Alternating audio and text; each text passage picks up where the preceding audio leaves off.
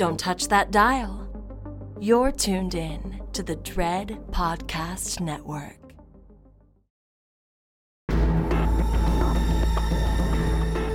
You are now listening to Postmortem with Mick Garris, where the most influential voices in horror cinema will spill their guts to the renowned horror director, writer, and producer.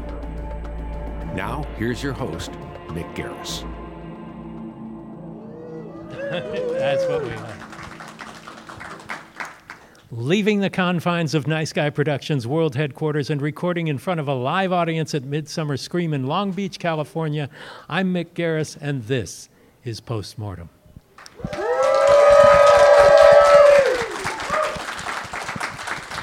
As most of us here are aware, there are two strikes going on in Hollywood with both the Screen Actors Guild and the Writers Guild of America. Production on movies and television is at a standstill, and there's currently no light at the end of that tunnel.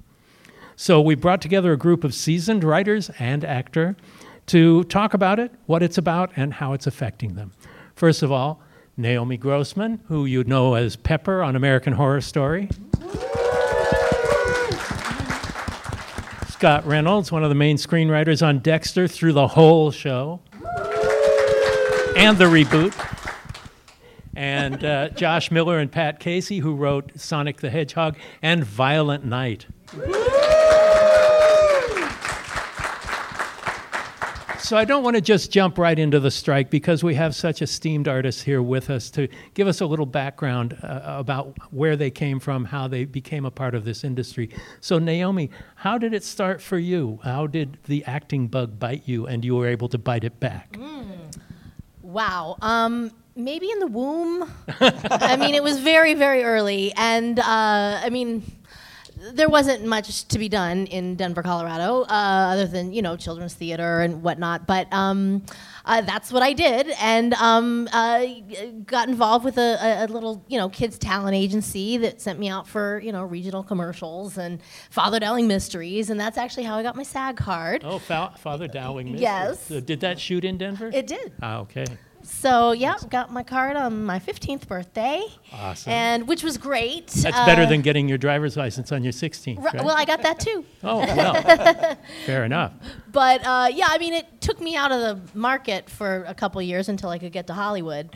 I was ahead of the game once I did get here, so that was great. So, what was the ticket that opened the door for you to be able to do? Was it the Father Dowling? It was Father thing? Dowling, yeah. I mean, there was, like I said, very little to do. There was the original Perry Mason and Father Dowling. That was it. But so that got you an agent? Yes. In a roundabout way. Before that even, just being a extroverted kid got you an agent. Truly. Excellent. So Scott, what about you? Where do your writing roots go back to, and how did you make that transition into actually writing a hit television series? Yeah. I was thinking about this the other day, especially coming here to Midsummer Scream. I loved horror my whole life. And I think the time that really solidified it for me is I'm probably older than most of you here, and well, not really, I guess. Right? But when I was a little kid, my parents took me to Disneyland. Went to the Haunted Mansion, which I saw yesterday, by the way. Yeah. It was a Disney World. I was probably like 4 or 5. We're in line. I get to and I'm just staring at this place, and these, I'd heard the record, the LP, back in the day. I'd listened to it a whole bunch. Chilling, thrilling sounds of the haunted Exactly, house. Yeah. It was so good. It was so I was pumped. I was ready. I was primed. And then I got to the front, and I freaked out. And my parents, this is, 1975 probably, my parents were like, well, we're going inside. You go sit over there. So, which you could not do nowadays, right? But so I don't know. I forget how, it was probably like 6 or whatever. And I'm just sitting 6 there. was old enough to leave him alone. Yeah, back in the day. And I just sort of sat there, and they went inside. It took them a while, and this thing just kept growing and growing in my head about what's inside. And I feel like that was sort of this original moment of creating the story, right? Son of Svengoolie in Chicago was another big thing. I don't know if any guys still are from on Chicago. the air. Still on the air on MeTV. He's a cool cat. Watching all those horror movies did that for me. So then I was like, do I want to act? Do I want to write? moved to LA after watching Pulp Fiction. I worked in a movie theater. We'd screen The Prince, at midnight. Those of you who worked in a movie theater. Wow. Yeah, and I watched it, and I was just like, that's it. Moving.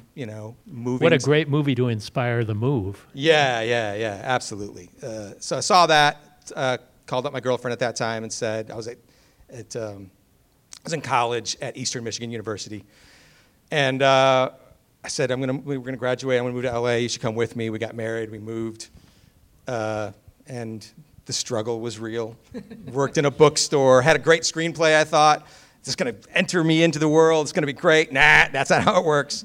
So did you write, the first material you wrote was for the screen, or did you write prose first? It was for the screen. Yeah.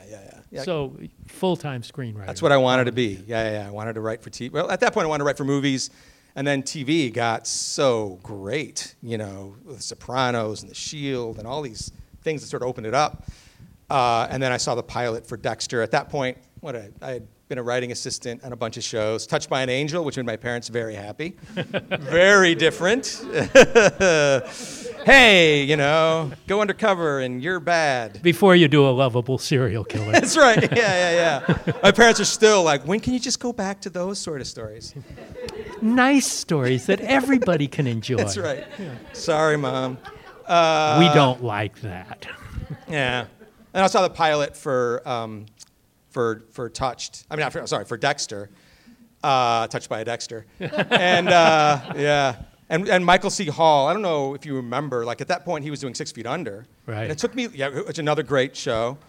It took me like 10 minutes before I realized that was that same guy from that other show. Oh, wow. Everything about him was completely different. The way he walked, the way he looked. Well, that smile, that Dexter smirk. Just deadly. Yeah, just so good. And I had been assisting some guy who, Clyde Phillips, and I called him up. I was like, "Hey, man, I want to do this show. I'll do anything." And he goes, "All I got is a writing assistant." Got my first staff writing job on a Bruckheimer show. Which one? With Dennis Hopper. What's it called? It got canceled right away. About the Pentagon. E-ring. It's what a title. It sounds like a sex toy or something, right? Dude, I got an E-ring. I said we don't edit, but we'll edit that. And so I took the job. My agents were like, "Don't do it. Don't step backwards." But I believed in that. Like I loved it, and I got on that, and that's how I got on Dexter and just worked my way up all the way till it ended. And then I got called again to come back and do Dexter New Blood, and what happened there happened. I got a tattoo, a blood slide. I'm that committed. I'm an idiot. But I love it all, and I'm a fan of yours, and this is great. Like what a time. I can't believe I got to watch him do that opening in person. That was pretty cool, right? Yeah. So, Josh, we've known each other for a while since you were doing the podcast and everything. We did that together. What was your beginning? You and Pat work as a team, and it's all in the feature world. So we have an actress, we have a television screenwriter, and we have feature screenwriters here. So we want to get this variety of opinions and experiences. So what was it for you? How did you begin? We talked about it. You guys were both on the show when Violent Night came out. But what was the beginning for you? We grew up in the same town together, suburb of Minneapolis, Minnesota. Where they also didn't make a lot, although Minnesota did have a tax credit back then. They made the Mighty Ducks there when we were kids. So we knew a bunch. All the kids who were good at hockey were in the Mighty Ducks as guys on the bad guy team, but neither of us were good at hockey. Yeah, so we weren't in the Mighty Ducks. You were minds hopelessly trapped in bodies? I'd like to see you guys on ice. I won't fall Josh over, and Pat but on ice. I see it now. It's when Disney is down, you guys. There's a strike going on. We're not doing anything else. Might as well. Ice capades, right? But we were extras in a movie no one remembers called Here on Earth with Josh Hartnett and Lily Sobieski. Yeah, you see us very clearly in the first 5 minutes of that movie. So anytime it's on HBO, I always watch the beginning. You're like, there we are! Wow, you're right. None of us remember that. Yep. You watch it and you're like, oh my God, I'm old. Yeah. But we met because our town had a cable access station that was mostly for showing school events and city hall meetings, but they had one late night variety show that was basically like AV Club. It was run by and starring teenagers and sometimes like college kids, but we felt they were kind of losers. Like, guys, come on. Now, have you always been a team, or have you written separately ever? Not since we moved out here. Like, Right. we became friends we on the came show. onto that show separately, each of us with the same approach of like, hey, what if we made this show good instead? And like at first we were sort of part of rival camps, but then pretty soon we joined forces and then Teamed up against the older kids. Yeah, working together ever since, really. But I mean, even though we, gained all our experience doing live variety TV, I don't think it ever occurred to us to pursue doing live variety TV. We wanted to make movies, and it's funny, all the stuff we did in college, we kind of call a horror comedy. Our first movie to ever get released, we made for $500, and it's called Hey, Stop Stabbing Me. It's great. It's so Available good. now on Blu-ray too. It's just Get it. From Severin Films, 20th anniversary We edition. love Severin Films and David But Shepard. we always referred to those as murder comedies because they weren't necessarily like full horror. It was just that half Nothing the characters supernatural. died. Yeah, they had a lot of horror type stuff in it, except that none of them would ever scare you at all. It was only to make you laugh. But working as a team is a unique experience. I've done it once or twice in my career. I don't like confrontation, and it is inevitable. But you guys find yourselves on the same team all the way through, because this has been a years-long collaboration. Yeah, there's never really any, like, we don't like conflict either. We don't always have the same opinion, but it's sort of like whichever one of us feels more strongly about something, then the other one's like, okay, if you think it that hard, then I believe you. It's Uncle, like I believe yeah. in Josh's judgment. He believes in my judgment. I think that's what makes it work. Well, let's talk about the experience of the strike. The Writers Guild struck first before the Screen Actors Guild did. Naomi, how has it affected you other than the town being shut down? Have you found yourself getting active in it? Have you picketed? Have you? I'm embarrassed to say I have not been picketing yet, but is not for any reason other than I'm recovering myself from my own experience. I wrote and produced my own show, which was all of June. And so now I'm like, I've just been literally catching up on like life. Like, Right. Well, tell us about that show. And it's called American Horror Story, and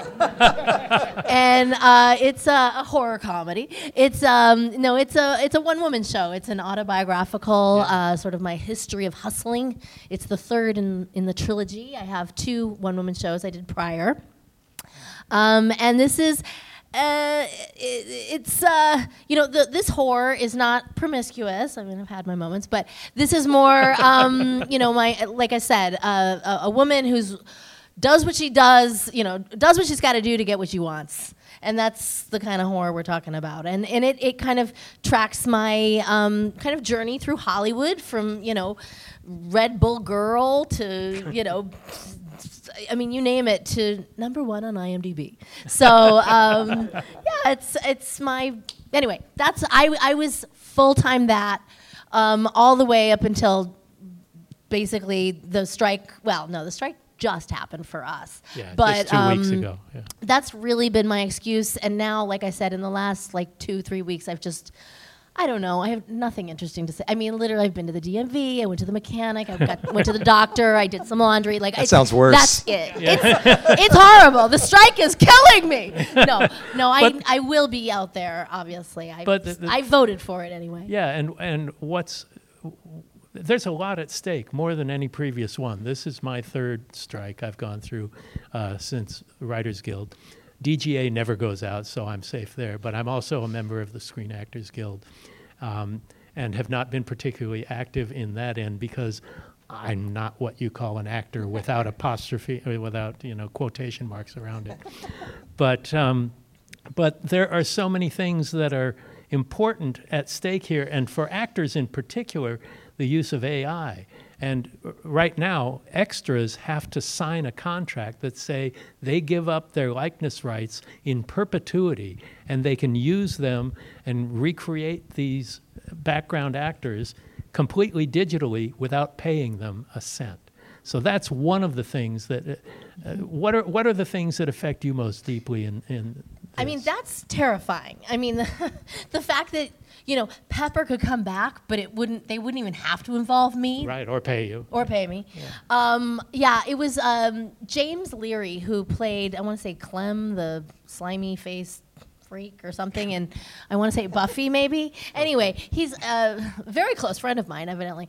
No, but he's a friend of mine. I follow him, and he posted something about, it was like literally like a job offer where they were, it was for $900,000 job, seeking so-and-so, such and such, to basically manage AI, and to think that one person could get $1 million in order to replace thousands of people. To steal the images of actual human beings that they could pay SAG minimum and get a real performance rather than just doing it digitally and recreating it. It's a scary world we're up against. What we're capable of doing is amazing, but it's not as amazing as living, breathing human beings who have a personality that come with them from birth. Right. That experience trauma. And trauma, Yeah, computers don't have a lot of trauma, but trauma is what makes us, I don't know. Don't I'm not saying unplug it's good, but it's good. But I feel like I've seen some of these AI movies before. These just like heartless movies where, I don't know, it's just like people running in forests and generic, dodging arrows. And I'm like, am I following this? Like, is anything? And they're like, no, this was like created by a computer. There's no.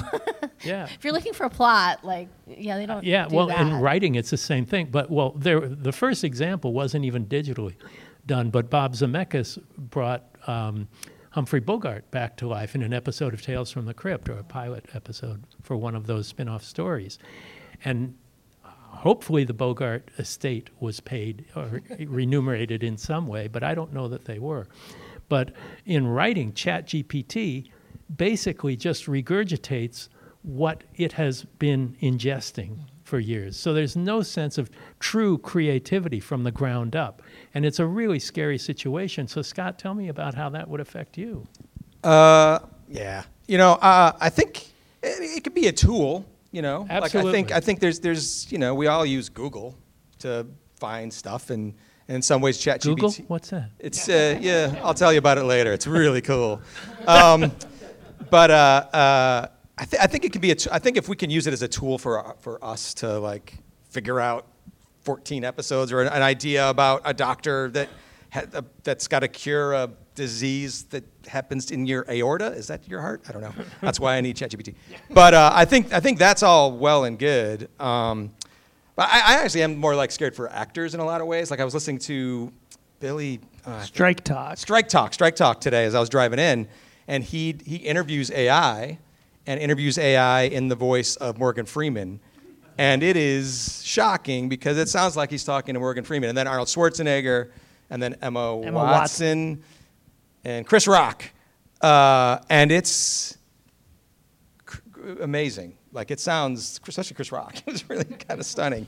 Speaking in the voice of Chris Rock. I feel like this is one of the biggest strikes we'll ever have in our lifetime, because if we don't get in control of it as artists, because there's no stopping it, I think. Well, there's something else that affects television writers, and that is the size of the writer's room and the number of episodes being committed to.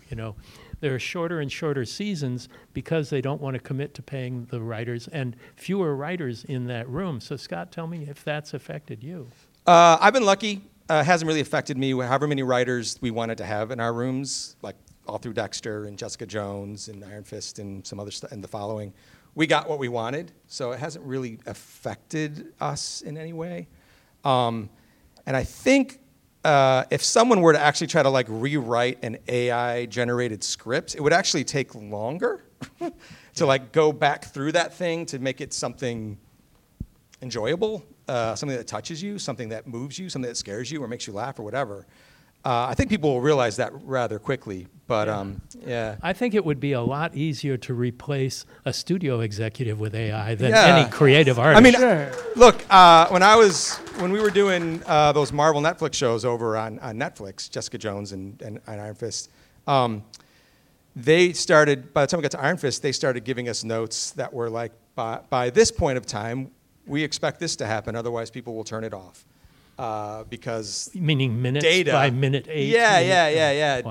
Data-driven sort of thing, which I think is basically what AI is going to try to tell you anyway, and that will quickly get disproven, right? I mean, look at this summer with Barbenheimer. You know, could anybody have ever thought that the big movie this summer wasn't going to be another? And I love superhero movies. Don't get me wrong, but was just another big superhero movie, right? But 2 original movies that are not part of IP. Well, I guess IP Barbie as a doll. Yeah, but still. 2 movies, and Barbie especially, hugely profitable, giant opening weekends, and Oppenheimer, a very thoughtful, very talky 3-hour drama, to become, to take in $85 million on its opening weekend, and Barbie take in $165 million. It says a lot about something fresh. And by the way, I saw Barbie the other night, which would be an entirely unlikely move for me, and I loved it. Were you dressed in pink? If you were, other pictures. If I were dressed in pink, I would have borrowed it from Cynthia, which I did not. No. Only black in the family. So from the feature end, Pat and Josh, how has this affected you, and has it activated you politically and socially? I mean, nice thing for us, it hasn't impacted us too bad yet. I mean, it's been going on a while, but I think it's going to go on a while longer. But we have 3 different projects that are just sitting on ice. I mean, the biggest effect was knowing that the strike was likely coming up. We had like this pile of stuff to do, and everyone was like, you got to get it in before the strike might start. And like, we were like, well, maybe there'll be an extension, but we couldn't count on it. So we had to absolutely kill ourselves. And then for there like wasn't, the last so I'm couple glad of months. we didn't. So but we turned it in, and then went out picketing immediately the next day, and picketed like every day that week. And then that weekend, I utterly collapsed because I was so exhausted. I shouldn't have picketed right away. I was too tired to do it. Yeah. But it is. But you don't know how long the strike will last. You don't know if those projects will still be there when the strike ends. Right. Hopefully, they will. Like executives staring at your script for 4 months. Yeah, I mean, it's terrifying. It also might come back with a note on every single sentence because they had nothing better to do. Yeah, right. They're all they're taking vacations right now. They're not working either. They're not scrutinizing any of the scripts. As far as like activating us politically, I mean, we were already pretty pissed off about residuals and streaming. Which are non-existent, basically. Pretty much, especially, I mean, I think Scott can speak to it as, Dexter was one of those shows that everybody you knew had one of the seasons or all of them on DVD boxes, so that was a good residual generator. Right. And I think we were talking, I was like, what were the residuals on the new all Showtime season? Oh, they were okay. It was the Netflix stuff. That was Showtime is still a network. But it was Netflix that it went. I mean, there's not a world where you could afford to live on it if you were out of work for 2 months. It's shocking how little we suddenly got. And I feel like the move to streaming was more than anything else was just a way to avoid paying residuals. That they got this like new media contract, and then they were like, we'll just move the entire industry into this thing where we'll be more profitable, not by making more money, but just by paying everybody less. Well, and that's why they're now pulling shows like. Even brand new shows like Willow, which was like a one year old, and they already pulled it from Disney Plus. And my understanding is that is because they have to pay out certain things if they leave it on for another year, and they're just like, eh. So have you had that experience on American Horror Story and the other thing? I mean, that's probably your highest profile thing, but for sure. And so you're talking about even though it's a cable network show, it's still a network show. So residuals are better defined than in the world of streaming. Yeah, I mean, it's unbelievable. People imagine TV stars or, I don't know, popping bonbons by the pool. I'm waiting for a residual, which oftentimes is literally worth less than this postage that it was sent with. Like, I'm not even kidding. Like, I've gotten those checks. I think we've all seen them. Yeah. Everyone always posts it on Facebook, or white out your address. But it's just bonkers to think like this is real. Like, why am I even getting this? Yeah, when you've got viewership of shows, well, Netflix in particular has opened the door to international series like Squid Game and all these shows that come from the UK and other places. They don't have to pay any residuals to the artists, the actors, the writers, the directors, the producers, anybody. One of the examples, the worst examples I had during a strike experience was after we did 2 seasons of Masters of Horror, Lionsgate bought the rights to the series, and they sold it to NBC. And so there was an impending strike. We had 13 first drafts written for the new series, Fear Itself. They were all done by Halloween that year was the deadline of the strike. So I was producing the show, I was show running the show, and the other producers who were my managers, which is a really bad combination I recommend against. They basically said, well, you can keep producing and give notes to these non-union scab writers we're bringing in from Canada to do the show. And it was like they basically kidnapped my baby and raped it and had these writers who nobody approved but these guys rewriting the show. And I said, I can't give them notes and let them do the work. I'm a writer. I'm the creator of the show. I'm running this. And the whole point is to do movies that the directors have final cut. It's all their, it's truly their films. And I couldn't do that, and it was heartbreaking, but I had to leave my own show during the strike, go out on strike, and they did it without me, and they shot 8 of them, and 5 of them aired before it was pulled.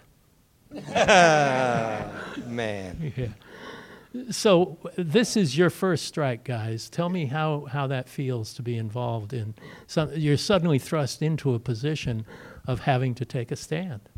I mean, it sucks, but there's also a weird part of it that, I don't know if rewarding is the right word. Well, there's real unity. Joining the guild but felt like a big deal because we sold our first script in 2002 or 3, and we didn't get into the guild until 2015. Yeah, we were wandering the forest of indies and barely getting paid and where nobody sees residuals. Yeah, and residuals in healthcare. You hear about the strike they had in the 60s or whenever it was, where people gave up a bunch of stuff. Yeah, so 1960 future generations could get residuals in healthcare. So it feels cool to be a part of something like that and actually feel like a.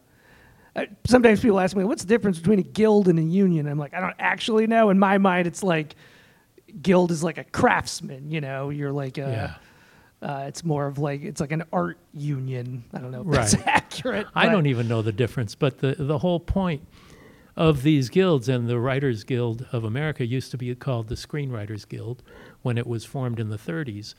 And crews before the IATSE was formed, they would be working such brutal hours that they would sleep on the studio floor so they could wake up and do their next 20-hour day, things like that. There were no rules in place, and it was just like so many other occupations besides the entertainment industry. But the protection of the worker being exploited by the man was just something really important. And in particular, when you talk about creative arts, you're talking about people who are using their creativity to create something that is going to appeal to a wide audience and make somebody a lot of money as well. And it's usually not the artists who benefit most from that, unless you are, the writer of the #1 Marvel movie or whatever, and do 5 of those in a row. But it's always, Bob Iger gets $27 million a year for saying, oh, I like this. No, I don't like that. Well, AI can do that just as well, maybe even better. Yeah, we say you could just sit there with a magic 8-ball and be like, should I green like this? Yeah. Sorry, Scott. Maybe. Yeah, should I green like that? All right. Well, look check what's back happening later. Let's go to lunch. Well, look what's happening at Disney now. I mean, Haunted Mansion just came out yesterday, and it's tanked. all of their movies this year have been huge box office. Feels like July is maybe not the time to put out a Halloween movie. I actually saw it yesterday. You know, I kind of remember that from 1993. Yeah. Uh-oh. There was a movie called Hocus Pocus. Yeah, that's right. It came out in July 16th, 1993. So weird. And gosh, I don't know why it didn't get any box office. And so it's... Do you think it's because that 90-day window or whatever it is, so that comes out... Are they just thinking about Disney Plus now? Right. Well, Well, are they just are they sort of like forsaking the theatrical experience? maybe, but you know, Hocus Pocus 2 went directly I know, it to shouldn't have. Disney Plus. And I still haven't been paid for that, by the way. Thank you, Mr. Iger. Boo, yeah. Not good. It's not just ghosts that say boo.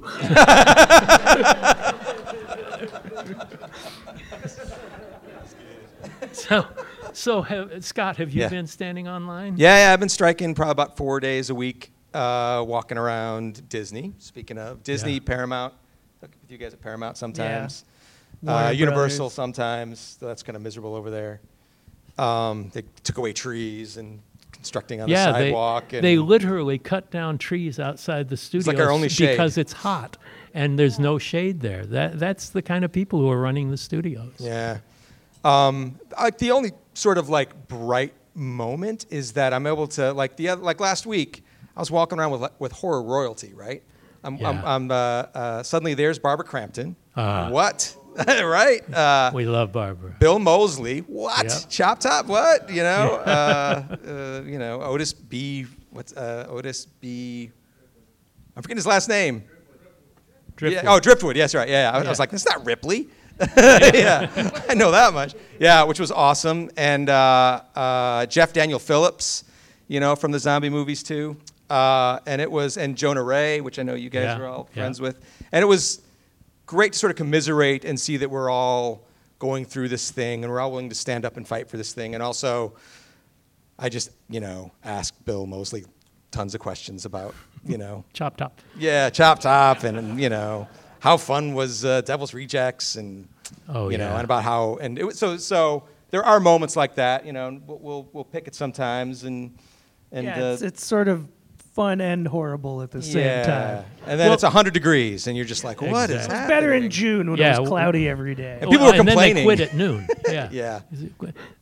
So, Naomi, do you think that SAG would have gone out if the WGA had already not struck? It seems to me to have made the Actors Union much bolder and be able to join in because then there's two giant blocks that have a lot of power to wield in the creative end. Mm-hmm, yeah.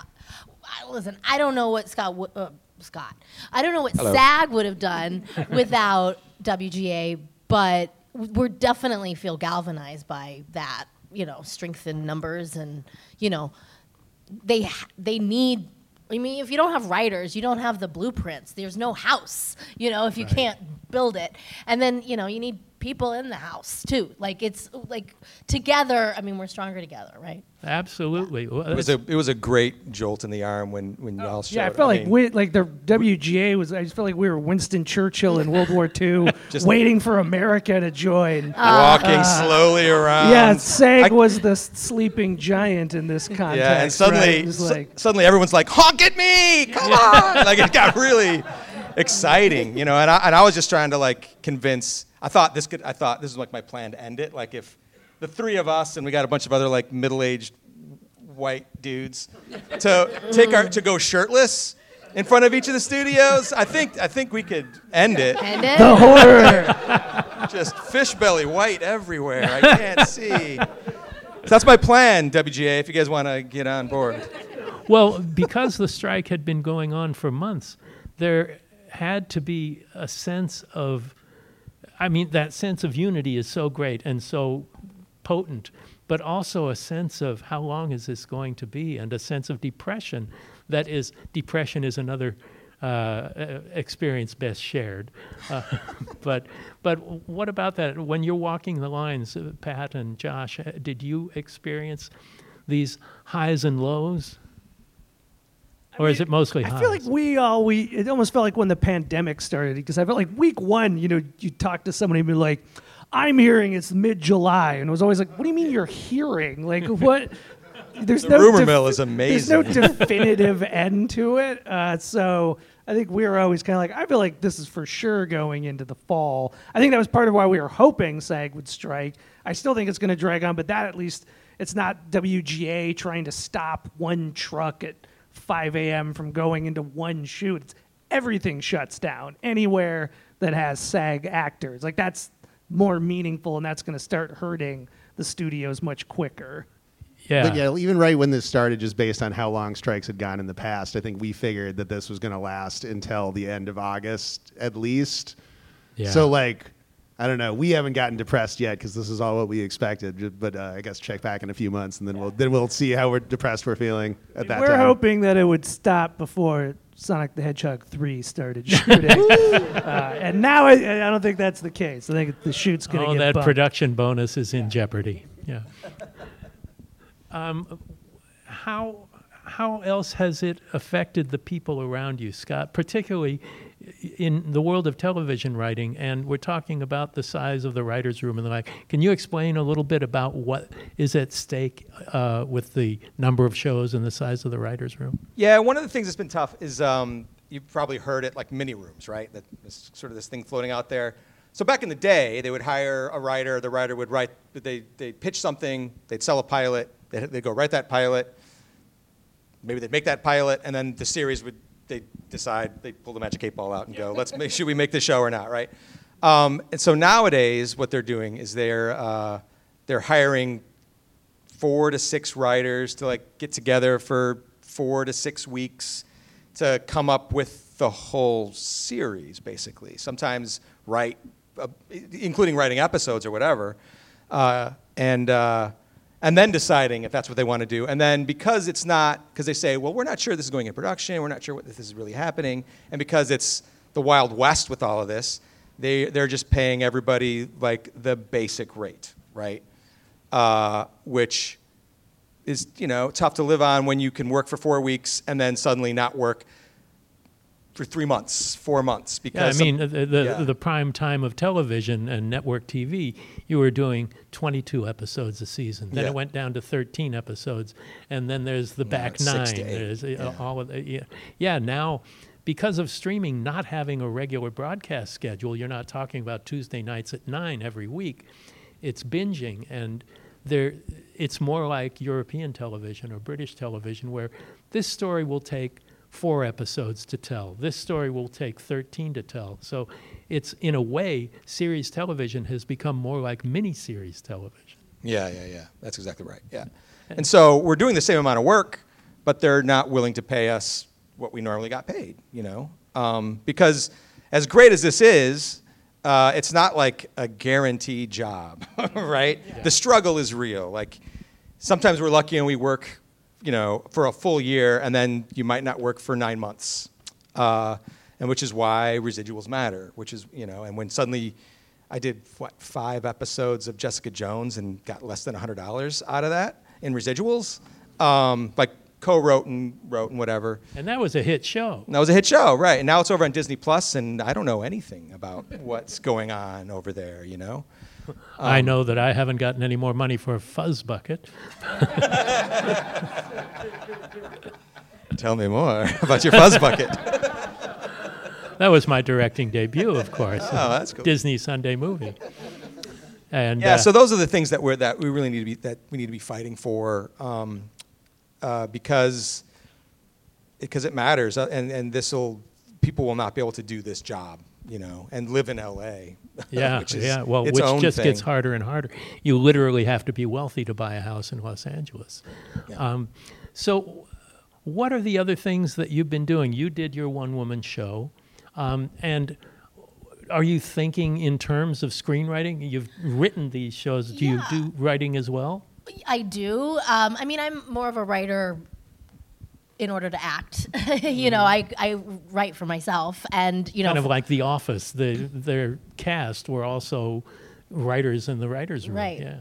In my case, I wasn't being cast in a traditional way originally, so I just got to working on my own thing, and that's how like I said, I kind of fell into solo performance, and it turns out I really like it, and I'm good at it. So, so that's been, it's kept me sane. I mean, I'm not, like I said, looking for the mailbox and when the mailman will come with the 30-cent check. Yeah. But I mean, I do feel like, not to benefit from any of this, but I do think in a way my timing is excellent because... Well, here, you did the one-woman show that you would not have done otherwise if that strike were not going on. Yeah, well, and yeah, exactly. I mean, the fact is, the plan, from LA, it's going to go on to New York. It'll be off Broadway in New York. Nice. In the Congratulations. New Year. Thank you very much. But from there, yay! And who knows from there? I mean, my goodness, we hope for a booking agent. It'll be all over the country. But at the very least, my true dream, sadly, is that I want to shoot it as a comedy special, and I want Netflix and Hulu or and HBO all or the something. enemies to want it, And so, in a way, like I said, the timing is very good in that. By the time this is all over, hopefully they'll be really starved for content, and I'll be right there, ready. But spotlight on. Yeah. So this is a time when writers are not supposed to be writing what they've been assigned to write, studio and network assignments and that sort of thing. So a lot of writers are writing on spec. After the strike ends, there's going to be a huge glut of spec screenplays, and it's going to be a deluge. And are you guys working on something? We're supposed to be, but I'll admit that thought continues to creep into our mind, and we're just like, oh man, not what's the point, but like, that's gonna suck. Maybe we should just play more of the new Zelda game. It's a good game. It's hard to motivate yourself to write something on spec, even during this. Although I know a lot of people are doing it, but Pat, are you playing Zelda, or are you? I am also playing Zelda. I mean, we're just taking the time to like watch a lot of movies and read books and just sort of let our minds wander and try and come up with the big new ideas. But yeah, we're supposed to be writing a spec script, but we haven't been doing it. But instead, I've been doing the ultimate thing you do when you're super bored, which is I'm learning close-up magic, like the. Could you show us an example? No, I don't have anything on me. I shouldn't have said anything. I got a quarter. Yeah. What about you, Scott? Are you doing something spec? You're always, as a writer, you're always thinking about something. You're always thinking about, what's the big horror thing that I want to do. So sort of. You're devoted to the genre, aren't you? I really am. Yeah, I love it. I would love to do a horror TV show. That'd be fun. I mean, Dexter basically is, and we were busy sort of expanding that in some ways that I can't talk about. I've also been playing. God of War, the new God of War, which is freaking awesome. God, right? I miss it. After you go picketing, that's it. Yeah, it really you don't is. Have energy for the rest of the day. It's impossible to do anything after you've been There's on going to be some lady with a one-woman show who's going to get that series, and y'all are just going to be really good at these video games. I'm just saying. Yeah, stay on your video games so the road is clear for me and Naomi. Yeah, I've been watching lots of movies, too. Been watching Tom Cruise movies in my backyard, as one does. The way to do Tonight it. I'm watching Tom Cruise's horniest movie, Legend, right? Oh, yeah, there you go. The director's cut, of course. Because we all know that's better, right? I mean, we all... Sure. Oh, the director's cut is always better. I had a good time. I just want to say, we shot Dexter New Blood in Massachusetts, so I got to go to Salem, and visited all the spots for Hocus Pocus, and it was cool. Salem's an amazing spot. place, and I first went there to location scout before writing the final screenplay, and Cynthia and I have gone back there like 6 years in a row after that because it's such an amazing time, especially at Halloween, where they celebrate with 11 days of Halloween climaxing with a candlelight vigil to Gallows Hill where the witches were killed. Yeah, it's a spooky, wonderful place. As someone who was born on Halloween, it's the best, right? Oh, now that explains everything. Explains a lot. Well, I wrote a pilot and a series outline based on a Stephen King story that was getting a lot of traction. We were just taking it out. We attached a couple of television stars to it, and it was really, everybody was excited about it, and then crash came that. There was another thing. Clive Barker and I wrote a pilot together, and he wrote an outline of 10 original stories for this anthology show we were putting together for another network that didn't work out, and we were just about to take it out in other places. And there's a feature that just got picked up by a production company that was excited about it, and it all happened at the same time. So do you have anything other than things that were already simmering, like more Dexter, more Sonic, that you had in the hopper that were affected by this as well? Can't talk about it. Well, yeah. I mean, I can't even believe I'm able to be here. Like, it's so confusing. Like, I have a Comic-Con in Romania I'm going to next month, and I'm not even allowed to say Pepper. Like, it's like I will be signing pictures of Naomi.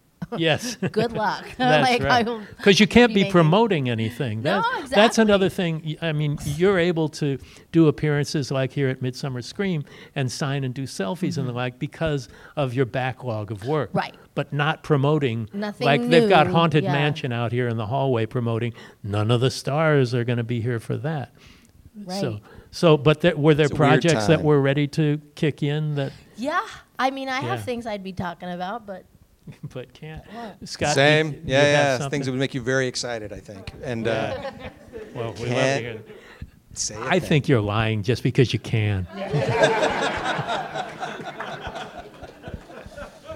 I was going to star in a new Star Wars movie, and the strike ruined it. it's amazing. Damn, that's In those shorts, no less. Hell yeah.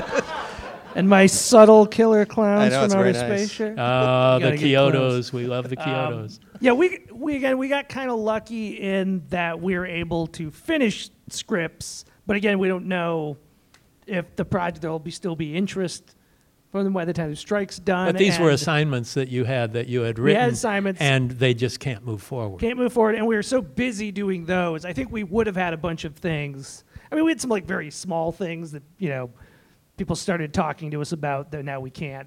Even like they're friends, but they're producers, so we can't really. Right. talk Yeah, like about before them, the but- strike started, because we were trying to finish this other stuff too. We were like, we can't talk about anything else right now. Yeah. We must focus only. I remember going, "Hey man, let's go see this these kung fu things that are showing down the place." It was like the 2 weeks before Yeah, I'm the like, strike. He was can't. like, "I can't do it. Nope, sorry, don't talk to me. Don't tell me about that. Oh, that sounds awesome." No,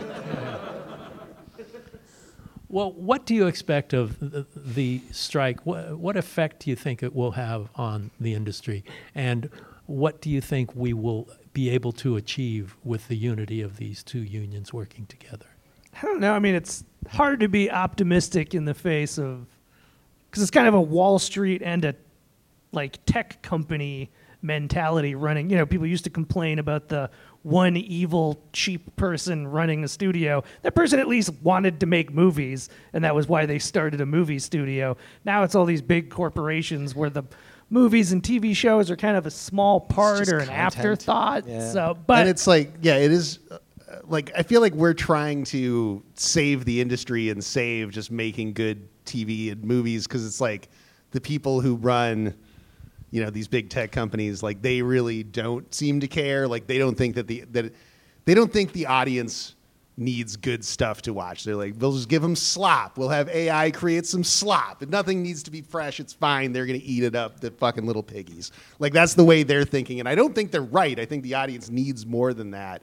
We're trying to save Hollywood while the people running the companies are trying to ruin it. My most optimistic thing, I don't necessarily think it would happen. What I would love to see is for these tech-minded Wall Street people determine that making movies and TV is annoying, dealing with all of us. let's just sell phones and deliver. And stuff so they to just you. stop, Yeah. and then somebody else, because there's so much money to be made. The idea that I think it's silly when people are just kind of like, this is the end of movies and TV forever as we know it. And it's like, Yeah. I mean, people still want it, and they still make Barbie money. I mean, come on, that's right. And 150 million opening. Like someone will step in and be like, "Oh, this is too much work for you tech people. I'll do it." You know. Well, what's interesting is nobody's representing the studios like back in the day where there were studio heads that were in negotiations with the guilds that were trying to represent all of these. But since the streamers came on board, there's nobody in charge. You know, Reed Hastings may be the CEO of Netflix, but he's not getting his hands dirty with working with the artists. Ew. And on top of that, like the AMPTP is like a collection of people that are all trying to destroy each other, which I think people don't think about, right? I mean, Netflix's greatest dream would be that like ABC, NBC, CBS just tanks and more people subscribe to them, which is, I just don't understand how all of their purposes can align when they're just out to kill each other. Yeah, you'd think the old school studios would want to break through. I mean, they have their own streamers now, but Sony doesn't. So I don't know. It seems like weird Paramount to me. should step up and be like, if anything, let's do this Netflix thing. might be like, yeah, let this ruin the industry, and then And we Iger can will go back sell off into- ABC, and we'll buy all that stuff, and soon there will only be Netflix and Amazon, Apple and Amazon. And then Apple will buy Disney, and then we'll all... Well, Peacock and Disney Plus are bleeding money. They've put so much money into their streaming channels that it's not showing profits for them. Right.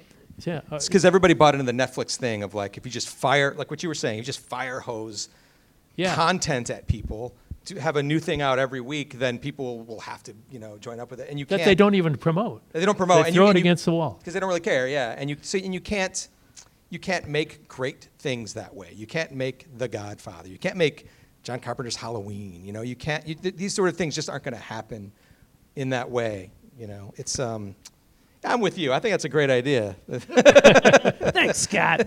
But yeah, they want us binging. They want us just to not stop and take a walk and talk to our loved ones about whatever we just saw. They want us just to roll over and watch the next one. And I think I don't know. I mean, the way I understand it, these business models just don't work. Like all these streamers are offering you unlimited content for $8.99 a month or whatever, and with this illusion that we're all getting unlimited content, but so they're just sort of like putting out stuff, and yet they can't really afford to do it. Like you said, they're hemorrhaging money, and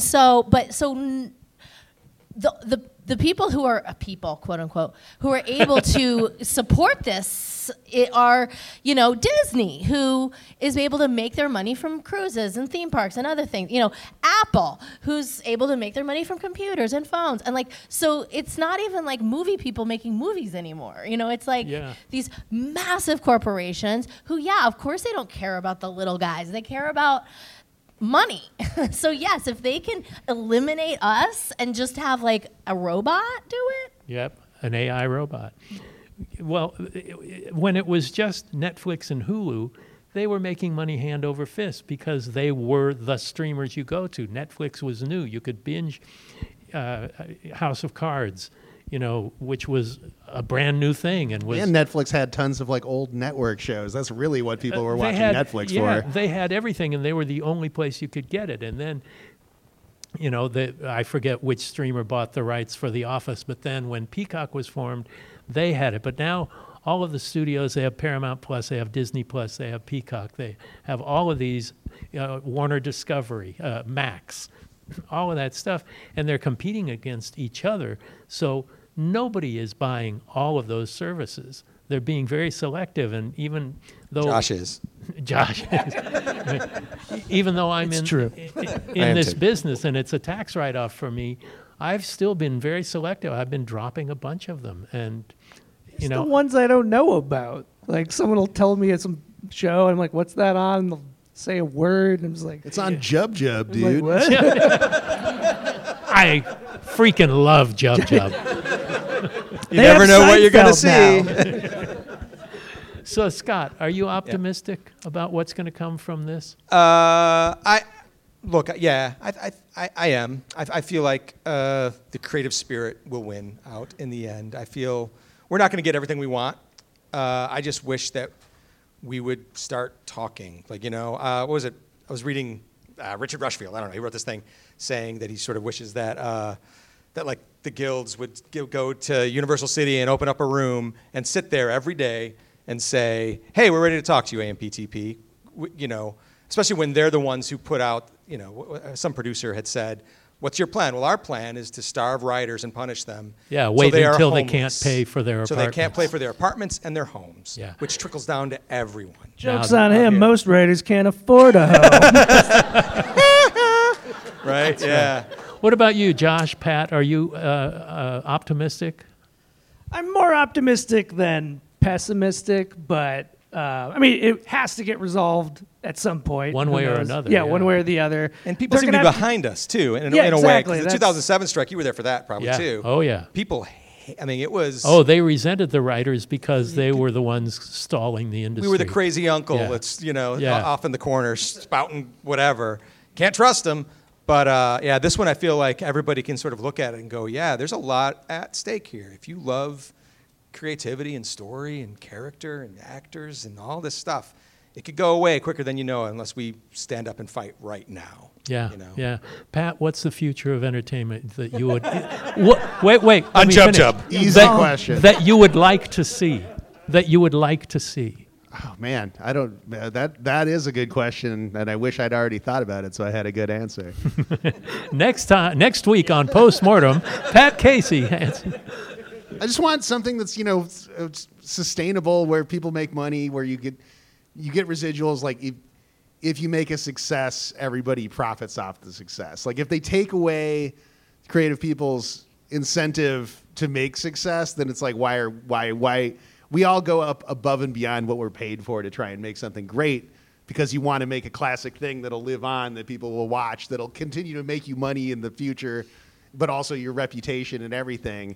And it's like if they take away our incentives, I feel like all the art's going to suffer and the audience is going to suffer too. And I want great art, and I want an industry that continues until, you know, environmental collapse. I want Violent Night for Mrs. Claus Attacks. Yeah. Or something. Yeah. Okay, well... Let's strike over so we can see that stuff. I think that's a great way to wrap it up. Thank you, guys. Naomi Grossman, Scott Reynolds, Josh Miller, Pat Casey. And thank you for the audience here at Midsummer Scream.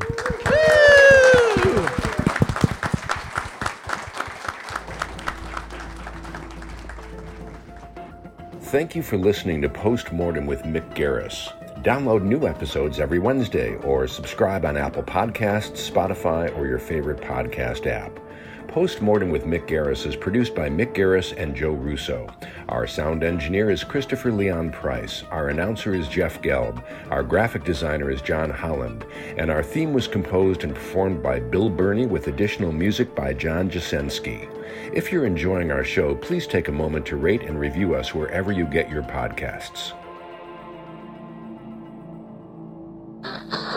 Thank you for listening to the Dread Podcast Network.